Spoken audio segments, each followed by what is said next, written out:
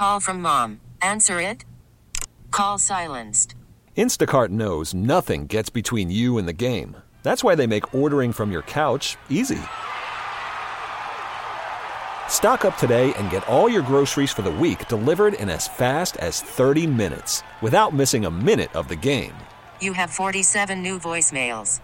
Download the app to get free delivery on your first 3 orders while supplies last. Minimum $10 per order. Additional terms apply.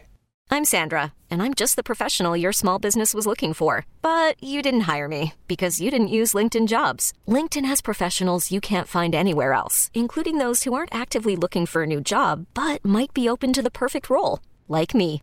In a given month, over 70% of LinkedIn users don't visit other leading job sites. So if you're not looking on LinkedIn, you'll miss out on great candidates like Sandra. Start hiring professionals like a professional. Post your free job on linkedin.com/recommend today. All right, let's spend a couple of minutes talking about the first week and a half of the Major League Baseball season. NBA's getting its real season, a.k.a. the playoffs, underway.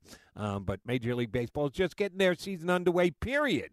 What can we learn from the first week and a half? Let's go to a guy who figures this stuff out for a living, one of the best national baseball writers in the country, doing some contributing for the New York Times these days, hops on Sirius XM's MLB network often enough as well. Mr. Scott Miller here with me on CBS Sports Radio. How's your first week and a half going, Scotty? Hello, Jody. Nice to be with you. And, it's going, I would say, exceptionally, especially relative to where we were over the winter. In fact, I think the last time you and I talked, maybe was the lockout was still going on. I don't know if we've talked since the lockout, unless I'm forgetting. But, just how nice is it to have the game on the field, have all that nonsense in the rearview mirror. The sun is shining, the season's starting, all kinds of good stories all over the game. It's been fun. The first week and a half has been a lot of fun to watch. It's nice to have games going every night, isn't it? I quasi agree with you. Okay. So let me ask a question to get to the reason why I'm not sure I'm 100% like you.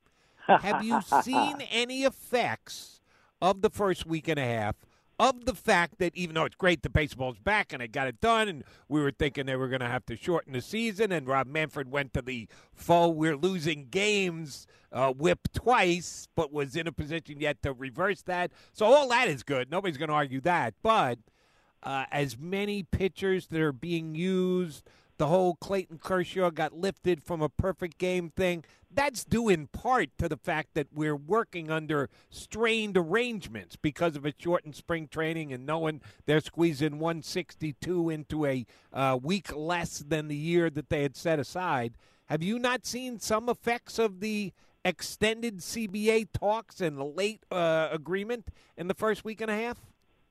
Oh, yeah, no doubt. And I guess, you know what, Jody, I mean, I sort of see your point. I mean, it's not pure baseball like we're accustomed to.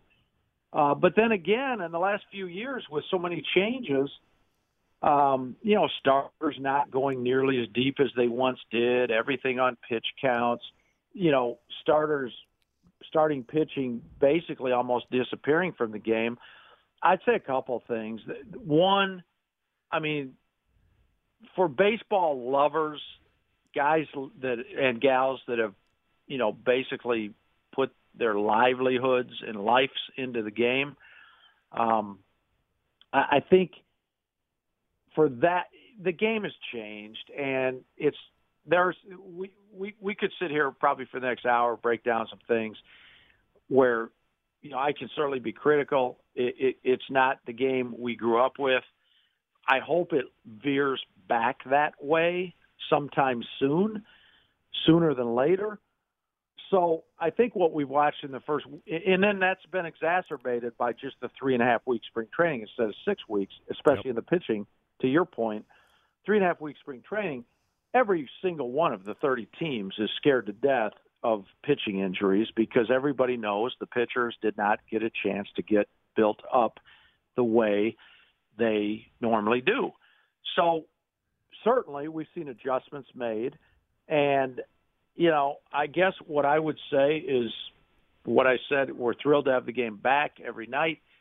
I would also say the first week and a half, you could go one of two ways. You could grade harshly or you could grade on the curve. And I've pretty much resigned myself to grading on the curve, knowing that the first month or 6 weeks of the season is going to be vastly different because only 3.5 weeks of spring training. And I just had this discussion with a caller. I had it last night, too, when I was filling in for Zach Gelb here on CBS Sports Radio. The uproar about Dave Roberts pulling Clayton Kershaw with the perfect game. I don't know. Maybe you know off the top of your head, know better than me. I guess I should have Googled it during the break. I'm guessing Clayton Kershaw's 80 pitches, if not the highest number, is certainly one of the highest numbers and is probably the highest number of pitchers thrown by any pitcher of Clayton Kershaw's age at this point this year. I had zero, not .001, 0% problem with what Dave Roberts did with baseball being what it is in 2022, where we're at, what the season is, what Clayton Kershaw's age is. I had zero problem with it. Did you? Yeah, no, I didn't. And I was watching the game. In fact, I wrote about it for the New York Times. There was a time, if everything was equal, and baseball was the way it once was, I would have been right there with those fans that are raging, like, how can you pull a guy after just 80 pitches in a perfect game? But this was such a perfect storm of extenuating circumstances. I mean, to your point, Clayton Kershaw, 34 years old, and he couldn't pitch last October because he had a flexor tendon injury. So the doctors told him he didn't have surgery, but he had blood platelet transfer. He had blood platelet transfer infusion or whatever that procedure is. Yep. So he avoided surgery, but it was a significant injury. He could not even pick up a ball until January. They made him, doctors recommended you rest. So here's a guy that didn't pick up a ball till January. The Dodgers, by the way, especially back in 2012 and 2011 and 13, back in Kershaw's younger days, they rode him hard. He pitched multiple playoff series against St. Louis where he'd take the ball on short rest. So in other words, his arm has a ton of miles on it. So he's 34 years old. His arm's got a ton of miles. He couldn't even pick up a ball till January. He's coming back from injury. A lot of people thought he might retire after last year. The only reason he's coming back, and I have talked to him personally about this, is the reason he's coming back is for one reason only, to win a World Series with Los Angeles. It feels like he's got enough personal accomplishments. Obviously, he's going to be in the Hall of Fame. So all of these things, plus it was 38 degrees in Minnesota. He didn't get a full spring to stretch out. The responsible thing to do was to pull him. I hate to say that, but I don't think the Dodgers and Dave Roberts had a choice. And I would add one more thing to that, and that is simply, given who Kershaw is and his veteran status, I think he had to be involved in the decision, and I was happy that he was. Dave Roberts talked to him on the bench after the sixth inning. How you doing? The pregame plan was for him only to go about 70 pitches, somewhere between 65 and 70. As they talked it out during the game in real time, Kershaw, after the sixth inning, there was an agreement. He and Dave Roberts said, Kershaw said, let me go one more inning. Roberts said, okay, fine. I think given a pitcher of Kershaw's status, you can't just make that decision unilaterally. By the way, he's never had a perfect game. He's had one no-hitter, never had a perfect game. That's one of the few individual accomplishments he's never had. So given who he is, I don't think Dave Roberts or the Dodgers, you have to defer a little bit to him. You can't just make a unilateral decision. We're pulling him from a perfect game. So the fact that it was collaborative, I think that's perfect. And Kershaw was on board. Everybody understood this is what we have to do. I hate it. I hate that they had to. But for all those reasons, I don't think there was a choice. Yeah, you and I see it exactly the same. And your opinion's good. My opinion's good.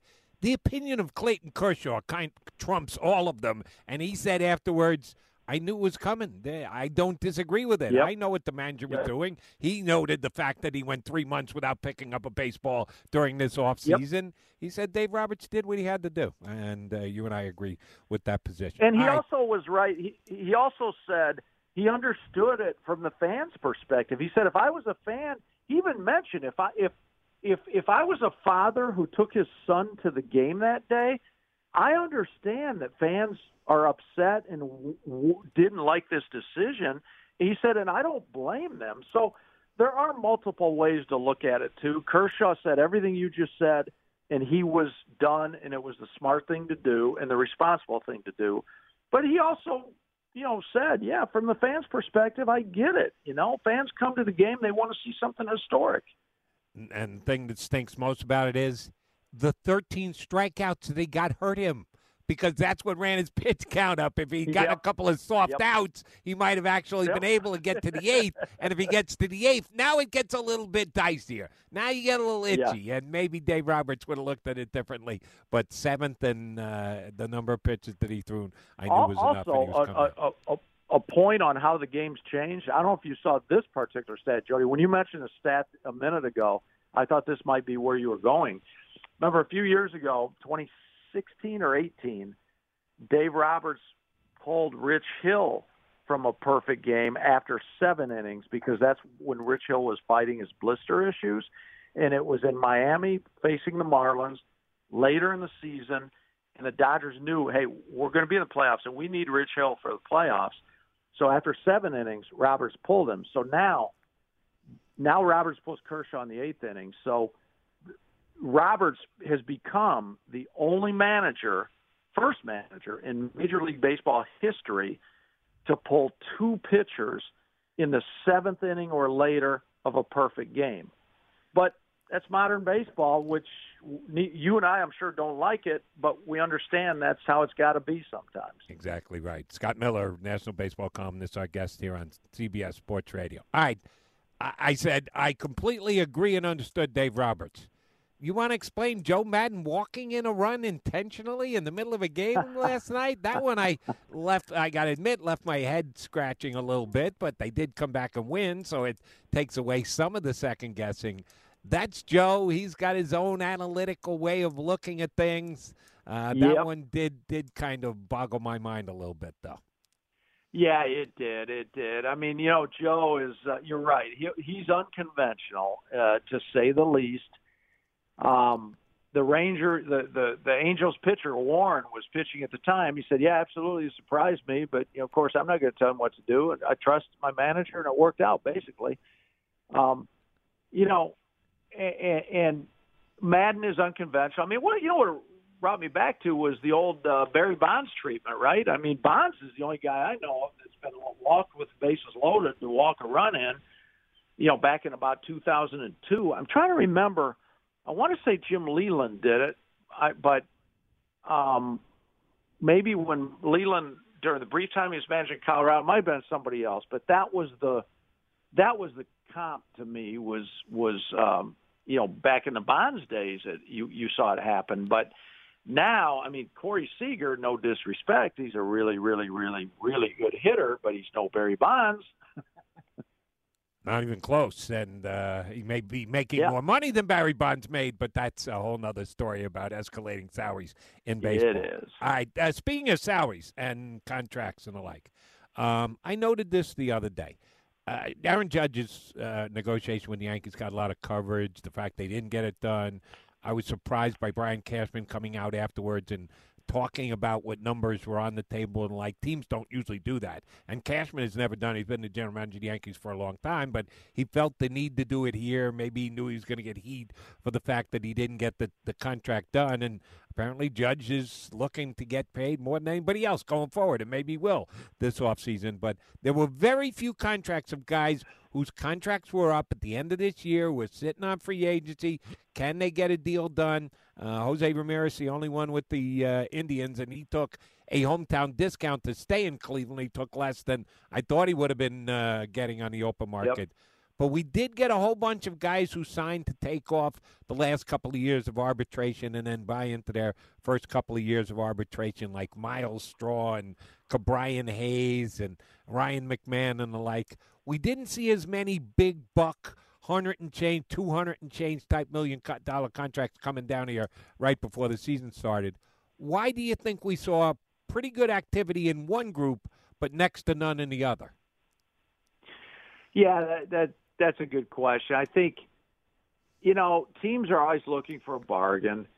And, signing a guy like Brian Hayes or Miles Straw, before they hit arbitration or become free agents, I think certain guys, I had it explained to me once by an agent who said he always advised his young guys, take the first big contract you're offered, because that way you're guaranteed with some money to set yourself up early on. Whereas later, once you've been around a few years like Aaron Judge, then you can become more picky. But, it's always tough when you see somebody offered big money early in their career and they decline it, and then they end up getting hurt, and then they never make that money back. It's always a risk. You always got to bet on yourself. Different circumstances, I guess, as well, different times and places. Cleveland, that's what they do. They were one of the teams way back in the day in the early 90s that kind of invented the concept of sign the young guys to multi-year extensions to buy out their first couple year free agency. I think they did that with like Carlos Baerga back in the day and Sandy Alomar Jr., a whole bunch of them. And now all these, generation later, they're doing it with Miles Straw, and then they convinced Jose Ramirez to take the hometown discount, which a little different because he's a veteran, not a young guy with his early contract. But I have to say the Aaron Judge thing, it's one thing to bet on yourself, but it's also one thing to bet on yourself when you're playing 160 games a year and you stay off of the disabled list. As much as Judge has been hurt, I think if I'm right, he's only played like in over his Yankees career, whatever the total number of games he could have played in. I believe because of injuries and injured list stays, he's only played in about 70% of the games he could have played in. I don't know, man. If I'm like a 6'5" guy that pulls an oblique and every year and misses many games, I think I might have taken that $230 million. But that's Aaron Judge's business, and other guys have bet on themselves. Max Scherzer comes to mind when he turned down a Detroit Tigers offer that end up making more money, like Scherzer did in Washington. So we'll have to see what happens with Mr. Judge. We will see. All right, one team-specific note I want to get in because I know you know him because you're out there on the West Coast. I thought the San Francisco Giants were going to come back to the pack this year. I said I'll bet every dollar that I own that they don't win as many games as they did the previous year because they weren't winning 107 again. But I thought the Dodgers were the team to beat. I said they get a realistic chance to get a wild card, but they're not going to win the division. And sure enough, they're 6-2 again to start the year, mostly on the strength of starting pitching.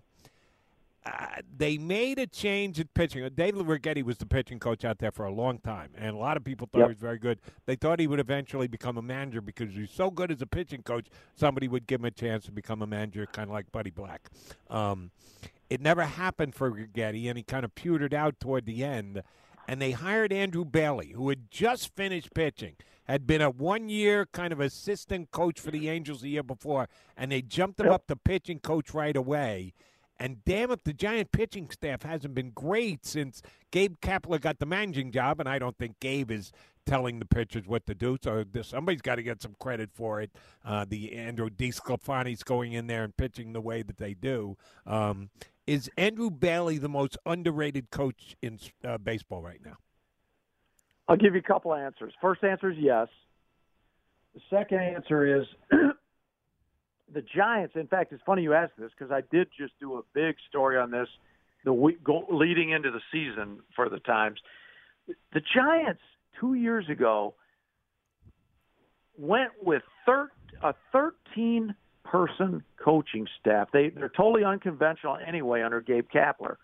But they've got a coaching staff on steroids. It used to be teams that have about 6 coaches. You'd have a bench coach, a bullpen coach, first and third base, pitching and hitting coach. The Giants, to your point, yes, Andrew Bailey is really good. He's the pitching coach. Now, on their 13-person coaching staff, Brian Bannister is the director of pitching, the former Major League pitcher, Brian Bannister, director of pitching. Andrew Bailey is the pitching coach.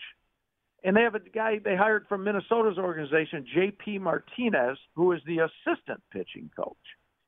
So they've got like 3 pitching coaches, and they've got 3 hitting coaches.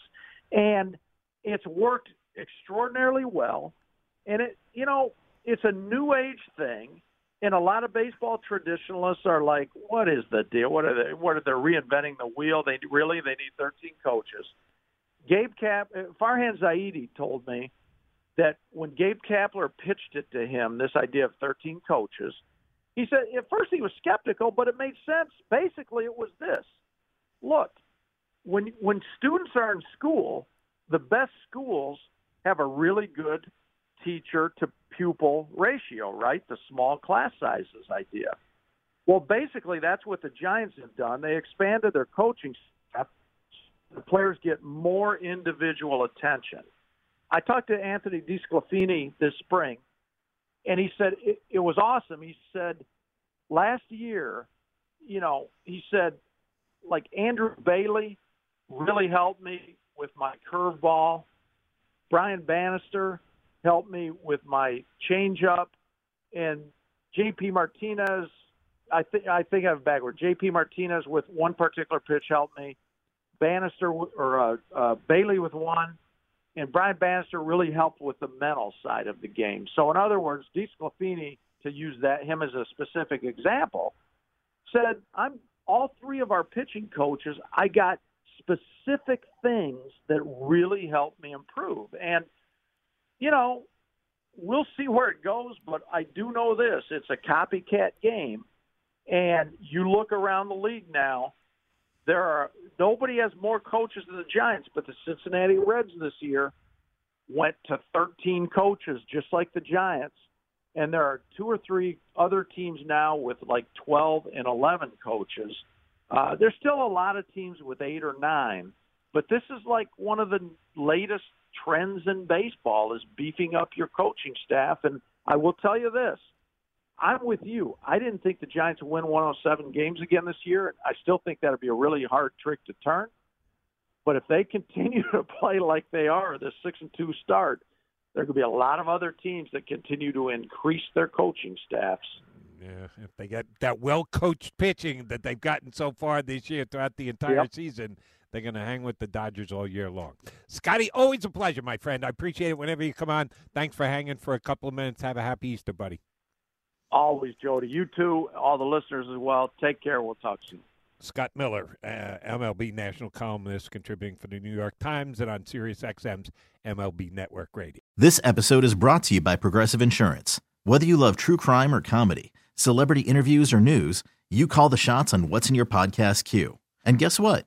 Now you can call them on your auto insurance too with the Name Your Price tool from Progressive. It works just the way it sounds. You tell Progressive how much you want to pay for car insurance, and they'll show you coverage options that fit your budget. Get your quote today at Progressive.com to join the over 28 million drivers who trust Progressive. Progressive Casualty Insurance Company and Affiliates. Price and coverage match limited by state law. Okay, picture this. It's Friday afternoon when a thought hits you. I can waste another weekend doing the same old whatever, or I can conquer it. I can hop into my all-new Hyundai Santa Fe and hit the road. Any road. The steeper, the better. Because my all-new Santa Fe is available with H-Track all-wheel drive, so I can hit the trail without a worry in the world. Heck, with 3 rows and best-in-class rear cargo space, I can pack the whole family in with all our gear. We've got available dual wireless charging for our phones, so we'll never lose touch with civilization, and we won't lose touch with the primordial power of Mother Earth. So which is it? Waste the weekend or do something a little more epic and conquer it in the all-new Hyundai Santa Fe. Visit HyundaiUSA.com or call 562-314-4603 for more details. Hyundai, there's joy in every journey.